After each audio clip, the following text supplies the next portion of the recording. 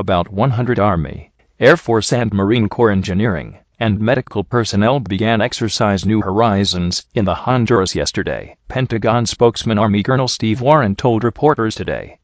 The exercise, conducted in conjunction with the U.S. Embassy and Honduran government, will train military civil engineers and medical professionals for future deployments and joint operations, Warren said. U.S. Southern Command has conducted the annual Joint and Combined Humanitarian Assistance exercise since the mid-1980s, according to the exercise website. In addition to valuable deployment training, the exercise also provides important relationship-building opportunities with partner nations, according to the website.